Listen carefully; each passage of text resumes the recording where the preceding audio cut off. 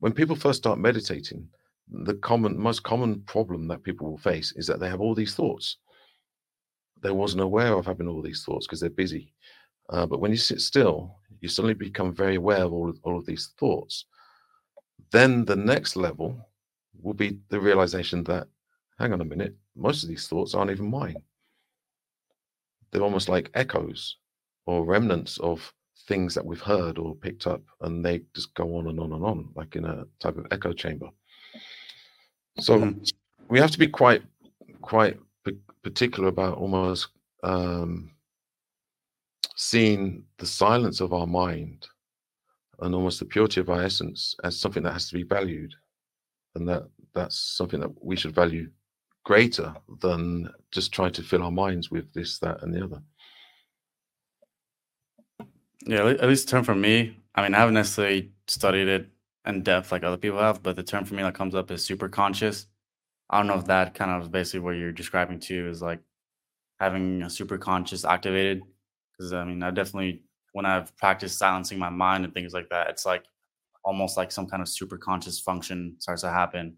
And like you're like so crystally alert and awake that it's just like, yeah, you can see these thoughts or things from a mile away and or get answers quickly like that. And then when you don't have it on, it's kind of like, yeah, all the thoughts and everything, you get submerged into them. And then it's like you're almost drowning in a sense. But is that something that maybe you've term that you've used Yeah, or maybe looked into? well, Mr. Gurdjieff, he the way that he articulated it many times is he said that humans have two conscious minds. We're living in the wrong one at a lower level. So that was his kind of impartial critique of humanity. So we have two conscious minds. We're living in the wrong one at a lower level. And this is where it starts to become very interesting. So his idea that we have two conscious minds, I think he's referring to conscious subconscious.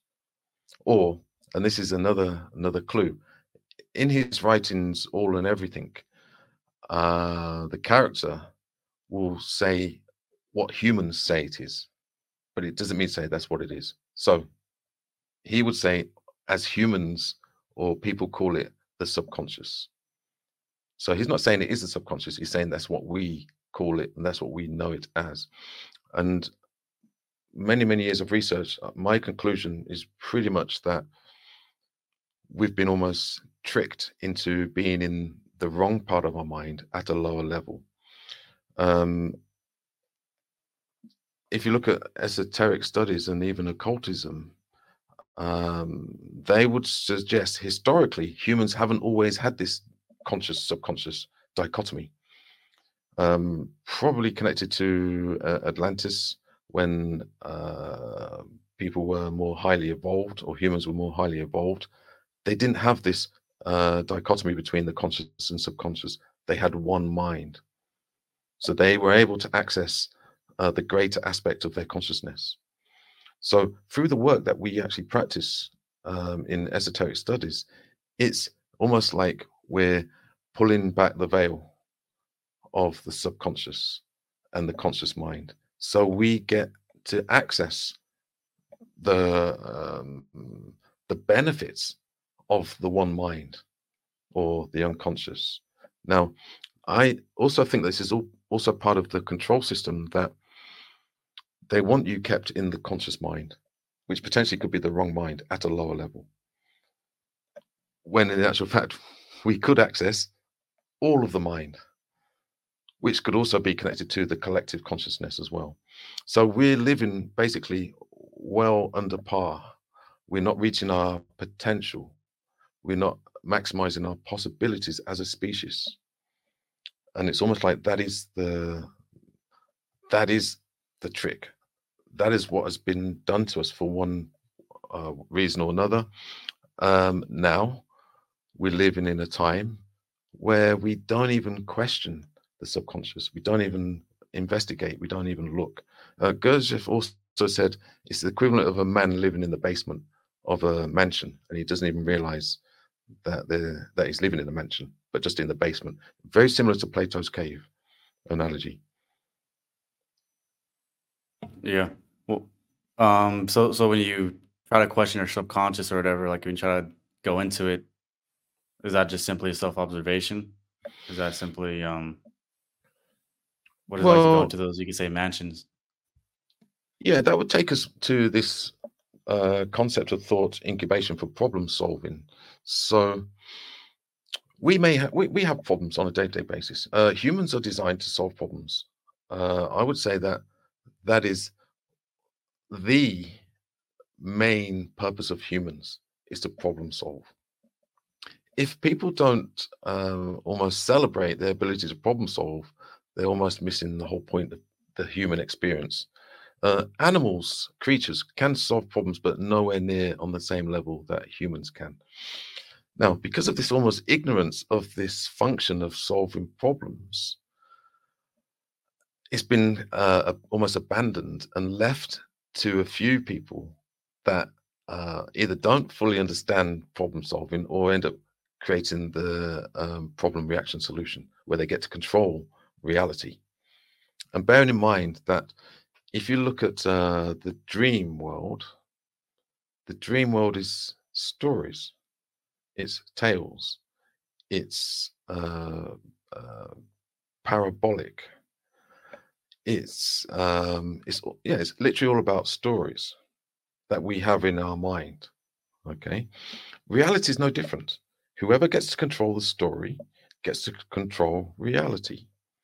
So, over the last 3 years, there's been a particular, and I won't say certain words, there's been particular narratives, there's been particular stories or versions of what happened. Okay. Um, and because they're able to control and dominate the narrative, that has now become a reality. And in the history books, it will go down as a factual history. Okay. For me, I didn't allow it to be my story. Using the trichotomy of control, I placed my focus on the one third that I can control. I can control that story. And then I became aware of those trying to create another story that I could not control. The same with most of the problems in the world. I can't control those stories. You can watch the news and you can kind of make a decision as to what story you want to believe, but you can't control it. So I focus my energy, my time on the story that I want to happen. And then between my story and the story that I can't control, you get like that kind of third space where I've been able to influence, but not give up my version of reality. And if I'm honest, and I know there's quite a few people that are also experiencing the same that did similar things, they've they've actually come to a realization that over the last 3 years, where this kind of monstrosity of a story it was trying to take over our existence or our version of reality, either failed and they've actually done so well in the last few years when really they shouldn't have done anything. They should still be stuck in 2020. Now, whether this is to do with some kind of planetary or some kind of energetic alignment, where those who wanted to control our reality seized that moment because they had to, because it was um, a good time for some kind of change in reality on a planetary level, they've chosen that window of opportunity for a reason. So I said in around about 2021, well, actually, it'd be a good idea if we did the same. And I can say, hand on heart, that my reality has changed for the better. Did you have like enough time to plan during that time? Was it like because at least for me during that time when the flu broke out or something, or the cold, um I mean, I was unemployed, so I had a lot of time to like, meditate. And Mhm.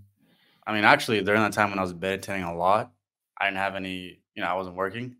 I mean, I started to like access super high states of consciousness just because I wasn't necessarily putting in some of my energy into, my job or whatever. So all my energy is just going into meditation. I started to like have super intense experiences. Sure. So I mean, that's what how I kind of spent my time. But it's like, I mean, for you, like, what did you spend your time doing? Was it planning? Did you still work, or did you?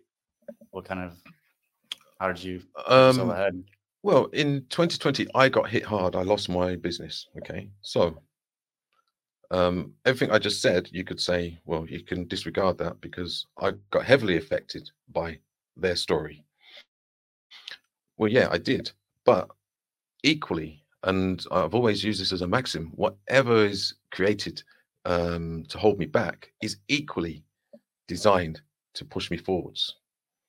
So, yeah, I had a few days where I was very sad and upset about what was taking place. Um, while simultaneously, I was able to accumulate enough energy to say, hang on a minute, if if there's a time and if there's a window of opportunity for change, those that are in the know will know. So if they're making such big changes in this moment, that equally means that we can do the same. And once the penny dropped for that, I was then able to refocus using the trichotomy of control, refocus on what I can do. So I was able to use thought distillation. I was able to use problem solving. So any problem that I faced about a new business, new opportunities, how am I going to navigate my way around this world with all these restrictions? I would simply use a thought incubation after the distillation of the question, plant it just before I went to sleep. And when I woke up, I had very clear, precise answers and solutions to the questions that I was asking consistently. So I was able to implement those and literally change my reality. Even though there was another reality, I call it the they reality, were trying to impose on my reality.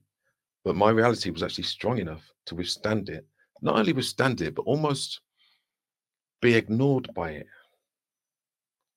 in some strange way. It's almost like there's a reality over there, but it's not my reality, but it's okay. I can be in the world, but not of it. And I think that's the true meaning of that. It's being in the world and not of it. So you can have your own story. And at the end of the day, like nobody truly knows what is real and what's not real. And we could be in a dream right now. You know, there's a lot of evidence to suggest that everything is a dream. Now, I generally don't go 100% with that, but I do think, I do feel, I do sense the dreamlike nature of the waking state reality. And just to finish that bit off, I also think that reality is more fluid than we're led to believe. Yeah, and then one thing that I mean, looking at Gurdjieff's work and also from my own personal experiences, meditating and stuff. Because some of the meditations I do, for example, were actually kind of linked to Gurdjieff, I would say. The person that I learned it from was they do somebody named Theodore Nottingham, which is he kind of Oh links yeah, Gurdjieff's work between. Did you know yeah, about him? yeah, yeah, Okay, yeah, so yeah, yeah, he links Gurdjieff's work between Orthodox Christianity and stuff like that. But yeah, one of the things that happens is that we're hypnotized by our senses, you could say, like our five senses. And so when you practice, certain kinds of meditation, when you realize like, your sense of sight, for example, is happening the same way that your lungs are breathing, like it's just happening automatically on its own. So when you kind of like observe that and realize you kind of, the sleepiness of it, then you can kind of put distance between your sense of sight and then your observer. And then that's when you become unhypnotized from your senses. And then when that does happen and you learn to like not identify with, the five senses and things like that, then that fluidity starts to happen. Um, and then you can kind of relate it to, the verse in the Bible where it's like, if you want to enter the kingdom of heaven, you have to become like a child again. And yeah, what that means for me at least is just like, all the programming, all the conditioning that you had about what reality is, how to see things. For example, like your parents will tell me or tell you like, look over here, like listen to me. So you're kind of trained to like, okay, let me pay attention like that, or let me look this way, or so once you start to unlearn all these things and you start to become like a child again, then yeah, you start to access some kind of the kingdom of heaven or like some kind of ethereal space, which is like you know no words or anything can really describe. yeah. So I mean, I've always had that sense too, especially doing work on myself like that. So It's kind of interesting. Yeah, well, you could say that the whole work for all esoteric studies is the integration of our functions, and so that we're no longer dysfunctional. So if we were normal, natural, fully functional, um, a lot of the problems wouldn't even be there. They wouldn't even exist in the first place, and then we wouldn't be snowed under with problems in the world and personal problems. We would actually have a lot more time and space to deal with particular problems that came up. And most of those problems can be rectified in the dream states or dream worlds. Um, I just want to touch upon something because you mentioned about the senses. So, and this was mentioned in the film Inception. So when they spoke about the kick or the unbalancing as being a technique, okay, that would actually be the description of the sixth sense. Okay, so we're educated to believe or to think that we only have five senses. Okay, but I'm sure I looked on Wikipedia maybe a year ago and it actually listed seven. But we're educated to only trust the five senses. Okay, and the sixth sense is the vestibular system, which is connected to our balance. Okay, so when we're in homeostasis, when we're in the parasympathetic, when we're not suffering from dis-ease or chronic tension or involuntary tension, we then have the ability, once our five senses start to integrate, it then activates and opens up the sixth sense or the seventh sense. And that would be the sense of balance, movement, and also attention, or paying attention to our balance and movement. Now, and think about this, right? We use the sixth sense all the time, but we're just not conscious of it. So when we're walking, when we're running, when we're riding a bicycle, when we're skateboarding, when we're surfing, you generally know um, how to balance. Okay, but what is that sense? It's not one of the five senses. It's the sixth sense, and I don't think it was a coincidence that they used the sixth sense as a technique for the kick in the film Inception. Okay, so you would know if you were upside down. You know if you was laying sideways. You know many different things. The same way, the body when it's asleep, it knows when it's laying horizontally, when it's in a prone position. Okay, so that means that the sixth sense is available, and it's very common that people wake up because they suddenly feel like the sensation of falling, yeah, or slipping over, which we've already mentioned. Now, you can actually train that technique, and that technique is largely trained in martial arts for balance purposes, but it can actually be extended. So if we're able to be conscious of that sensation of balance and the attention to our balance, and this is where I strongly believe that Gurdjieff's movements, it's heavily connected to the sort of asystematic movements, um, where the left and the right hemispheres are doing different things simultaneously, and the acute attention and awareness to that. I think that's heavily linked to this sixth sense. So I'll get to the point. If we can develop the sixth sense and even the seventh sense, and I suspect there's way more senses than that, it gives us a greater potential and possibility for our existence, especially in the dream world. And this is also connected to why we have sensations of floating or flying and things like that. That would be the sixth sense. And then, wait, what's the seventh? What would be the seventh one? Or at least, what do you think it is? Spatial prediction or proprioception. Oh, okay. Now, if you look at modern sports and therapies, they already now talk about proprioception. So those senses have been dismissed for many, many years. We're educated to think or believe we have five senses. That creates a massive limitation. Yeah, of course, we use proprioception all the time in order for me to pick up this cup. I'm using my sixth and seventh sense. But because of my education system, I wouldn't go any deeper into it. And if you look at a lot of the esoteric exercises and studies and the areas of interest, it's predominantly in those sixth and seventh senses because they've been so heavily neglected over time. And we need to go deeper into those. And I think about this. If we're talking about the six and seven senses of the vestibular system and proprioception, which is connected to balance, spatial prediction, intuition, and all these things, that is actually the dream world for the most part. And this is why it can feel or appear to be very uncanny, because we're trying to perceive the dream-like nature of those worlds, the nebulous worlds and the fluid worlds, from the five senses. And those five senses probably can't compute them well enough. But when you factor in or bring it in to play the sixth and seventh senses along with the five senses, then that gives you a greater possibility for the extraction of that data, knowledge, or download. I also think there's an importance with magnetism when it comes to dreams. Like this entire sleep process, for example, too. I think some form of magnetism opens or happens.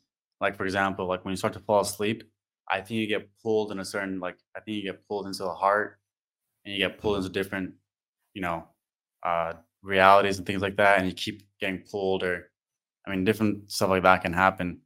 I mean, do you think magnetism plays a part in like dreams or anything? Do you think like there's some kind of magnetic or force that is either pulling you to dream and also that you use to operate in the dream? Yeah, well, if we work on the assertion that the mind or the intellect is electric and the heart or the emotions is magnetism, then from that perspective, then yeah, definitely. And also, even in our language that we use, so we say that we fall asleep. So it's like there's this notion of falling. Gurdjieff talks about the law of falling, which, without getting too much into the physics of, say, push and pull, I've actually been kicked off of some podcasts for bringing up the subject of push and pull. I probably won't mention it, although I've got I short. I'm open-minded, so I don't kick people off like that. No. Okay. Well, technically, there is no there is only the push force. There is no pull force. Okay. Now, this kind of glitches most people when they hear that, because they've been so indoctrinated to believe that push and pull are equal forces. There is only, and this is almost like the greatest occult esoteric secret, that once you get the gist of this, it opens up a whole new world or reality for you. Hence, a lot of people who are heavily programmed will take this badly. This is bad news to them, because they like to believe in this dualistic nature of push and pull forces are equal. Okay, now the action, yeah, there's a pull-in action, but there's no pull force. The easiest way to describe it. So if you walk up to a door that is opening to the inside, yeah, not the outside, you have a handle. Okay, you have to have a handle. Why? Because there's no pull force. So you have to take hold of the handle and push it from behind. You're pushing the handle from behind to create a pull action. If there was such a thing, or if we could use the pull force, it means that you could walk up to a door, up to a glass on the table, and put your hand out and draw the object to you. But you can't. In order for this glass, I don't know if you can see it on the camera, in order for this glass to get closer to me, I have to either have a handle or push it from behind. There is no mechanism that I can pull this object to me unless I use telekinesis. I don't know if that makes sense. Exactly. Yeah, I don't know if you read this book called Reality Transurfing, but they kind of break it down pretty well. I mean, it basically talks about there's inner intention and there's outer intention. So inner intention is like your ability to do. So like if I were to say, for example, go do 100 push-ups or something, I have to push myself to do it. Whereas outer intentions, again, being drawn towards it. And so the kind of like the mind and the soul operates based off of outer intention versus inner intention, which is like, um, I forgot how he describes it, but basically, yeah, it's just your ability to do something like that. So he talks about basically, I mean, in the book, he kind of goes over how a lot of people from old, like Atlantis, things like that, had mastered an outer intention, which is Yeah. the ability to have. So, like, for example, you talked about the cup right there. If you want to have that cup and pull it towards you, you know, or you would use outer intention. But if you want to, like, the ability to do and like move it around or whatever, I mean, it's not necessarily yours if you can't pull it towards you in a sense. That makes sense. But Yeah. Well, years ago, I used to have dreams that I was, and this is when I was a child. I used to have dreams that I was sat at a desk, almost like in a school, and I was being taught telekinesis. So I had to sit at this desk and I had to move objects. And there was a teacher there, and it always used to mystify me as a child, but that I had this dream. But it was always connected to this whole idea or the physics of push and pull, which is telekinesis. So it's the ability to move something without touching it. Yeah, even to push it away from you or to magnetize it towards you. Now, in a dream, there would be nothing to prevent you from using those the magnetism other than your own limitations of your own mind or your own beliefs. Yeah. So I think a lot of the dream world in terms of problem solving is actually connected to teach us certain even laws of physics and metaphysics. So like the ability to fly. I remember having a dream and I suddenly became lucid and I was walking down the street and there was somebody walking next to me and I started talking to him. And I said, "You do realize we're in a dream and we can fly?" And he looked at me as if to say, like, "Are you crazy?" So then I literally, through a type of relaxation, I was able to levitate up onto the rooftops. And then I was able to fly from one rooftop to another with this person watching me. Now, who this person was, I'm not sure. It could have been another aspect of myself. It could have been somebody that I projected into the dream. But the point is this. When I woke up, I was left with a sensation that we have way more potential and possibilities, and that most of our limitations are because of self-limitations, especially when it comes to the creative aspect of our existence. yeah, exactly. I mean, I also had dreams like that too. It's kind of funny. Or telekinesis and like levitation. Like the levitation was actually quite interesting because it kind of left me with the same feeling that you had. But like basically in that dream, I was in a classroom as well, and then there's like this teacher. I think it was like a lady or something, but everyone was at a desk or something. And it's kind of like the dream kind of just then focused on me, like kind of people were kind of tuned out. And I was at my desk, and all of a sudden, like I got pushed back, like almost as if someone like pushed me back, and then like I saw a grid or something, like a grid layout, and then I was intuitively I knew that was like the grid layout of gravity or something, and then as soon as like I shifted out of that grid layer, then I was like able to levitate because I kind of transcended that in a sense layer of reality or something, and it's kind Yeah. of like teaching me how to levitate. But I mean, it's kind of Well, I think so. As an example, and something we have to really factor in, and this I'll go back to stories, tales, and the parabolic nature of analogies or allegories. Okay, so if you have a dream where you experience like a conscious uh, levitation or the ability to fly or something that you would ordinarily say supernatural, when you wake up and you're left with a sensation of, wow, I was able to go past my ordinary possibilities and capabilities, it wouldn't necessarily mean to say that you can fly in this reality. It's more of a message or a code to tell you that you have the ability to do way more than you're currently doing in your ordinary being existence. Yeah. yeah, So it's definitely. important. Yeah. So you may not get a direct when it comes to the extraction of answers or solutions to problems that we've asked the question for, we may not get necessarily a direct answer. It could be encoded, it could be almost parabolic in nature. So, but we do get to experience it in terms of our senses, especially the sixth and seventh sense,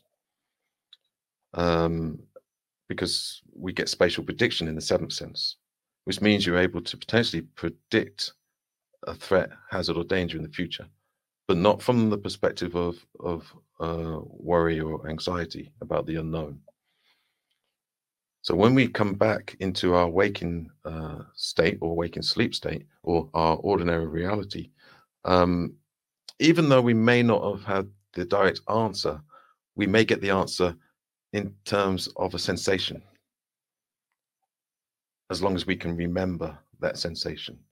And I think it's important not just to kind of write down, I don't know, I saw a horse flying and the horse was chestnut brown. So that means I have to look out for a horse. And no, it may not be that at all. We need to learn to be able to translate the parabolic nature of analogies and stories. And that can only come through the practice of self-observation, self-remembering, and paying attention to the detail of our existence. And it kind of goes back to like our episode 2 where we talked about impressions, like using impressions as food. Is that kind of what it is, where like as soon as you're left with impression after a dream, kind of use it to make yourself stronger or better than you were last time? Yeah, well, ordinarily, due to the kind of low level of self-consciousness or self-observation, self-awareness, we may be left with a kind of the remnants of a dream sensation that kind of doesn't make any sense. But that will normally just be due to the kind of level of our self-awareness. And it may not make sense straight away, but it might make sense tomorrow, next week. The other thing to factor in is that we may actually have a series of dreams. Maybe the problem is too big. The problem has to be broken down into like subversions of the problem. So we have like micro dreams of that, but it's still connected to the problem that we've asked to be solved. So it does become like a craft. It becomes like not a hobby, but it's something that you have to be interested in. It's something that you have to pay attention to. You have to invest in it. You have to pay attention. So we have to pay. It's not necessarily for free in order for us to get the answer. But it's something we can work on. And I always encourage students when I bring these subjects up. And it was actually Mr. Gurdjieff. He said that it's useful to carry aims that are small enough to put in your pocket.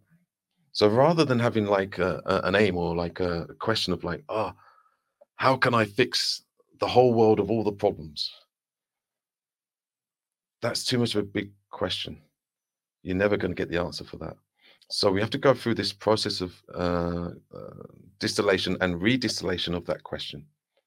So, and I'm going to say this just for practical terms, for anybody that's listening that might be interested in this or curious at least.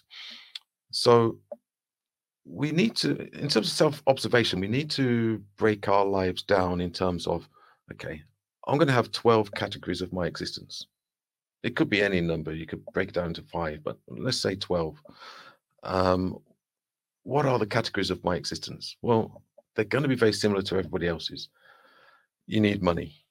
You need somewhere to live, health, relationships. Basically, all the things that people would generally ask a psychic if they wanted an answer for. Yeah, there's a lot of commonalities in the questions that people ask psychics. It's generally about money, health, love, and future work or where they're going to live. And then so you break your existence down into those, and then you just take one of those subjects. So, for instance, if we took, I don't know, occupation, take that subject of occupation, and then we're going to distill that even more. So what about my occupation do I really need to know about? And out of that, you may break it down again. It could be another 12 times. Anyway, you go through this process of mind mapping and distillation until you get to a point where you have complete clarity of the question. And even Gurdjieff, he used to talk about, like, the problem is that we don't have the language. We don't understand. If there's 10 people in a room and you show them the same thing, they'll come up with different answers. Okay, so when we go through this process of distillation of the question, we want that question to end up being as pure as we can. Then we have a possibility of getting a direct answer for that question. When anybody says, I don't get any answers to my problems, it's probably because you're not asking the right question. So there's a sweet spot to get an answer to a question, like a certain way to impress your mind or whatever, to where it'll give you an answer. Yeah, and it's not as mysterious as we kind of might think it is. I mean, if I asked you right now, how do we solve the problem of war in a certain place? It's a big question. Yeah. It's gonna Is be that rhetorical? You're asking me? Sorry? Is that rhetorical, or are you actually asking me? No, it's rhetorical. Okay. I was like, I don't know. But it's a big question. But if I said something like, I've got a glass of water here, I'm thirsty, what should I do? You could probably answer that. Drink the water. Yep. Yeah. So we have to factor in scale when it comes to problems. Anyway, if you're new to this sort of thing and you want to break away from having to ask somebody else, ask this, that, read a book, go to a consultant, pay loads of money for whatever, practice. Start using thought incubation. Start asking your dream world to start solving problems for you. Now, I strongly recommend that you don't take a very important question to start with. Like a life and death question. I wouldn't start on that level. I would start on very simple. Yeah, these are functions that have been laid dormant for probably the majority of our adult existence. So we have to be gentle. We have to go easy on ourselves. So we can start with very, very small, simple questions, and also questions there that we can decipher or distinguish whether we've got an answer or not. So we avoid like complexities. We keep it simple. You can even do some experiments. You can have a bit of fun with experiments. You could almost do like a blind or double blind experiments where you could put something in a box that you don't know and see if you can extract what it is in the box. So you cross it over into the realms of like remote viewing, things like that. It's a fascinating and interesting, but most of all, a very practical way of accessing information and data.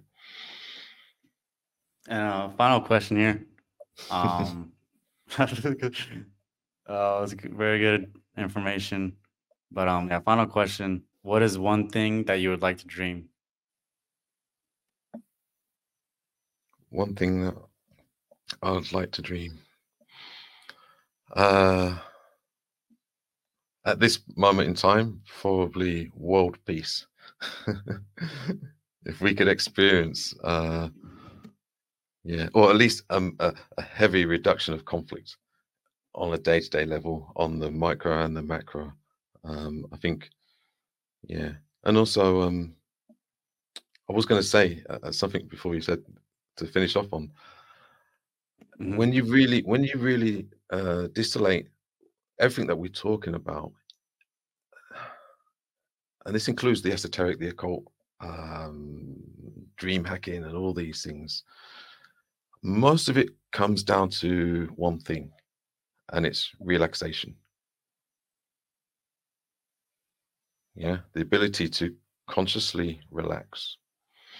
So I'm saying this after the question that you asked me, because world peace it would actually be like the whole world got a day off. The whole world got an opportunity to actually relax, to actually go into the parasympathetic homeostasis.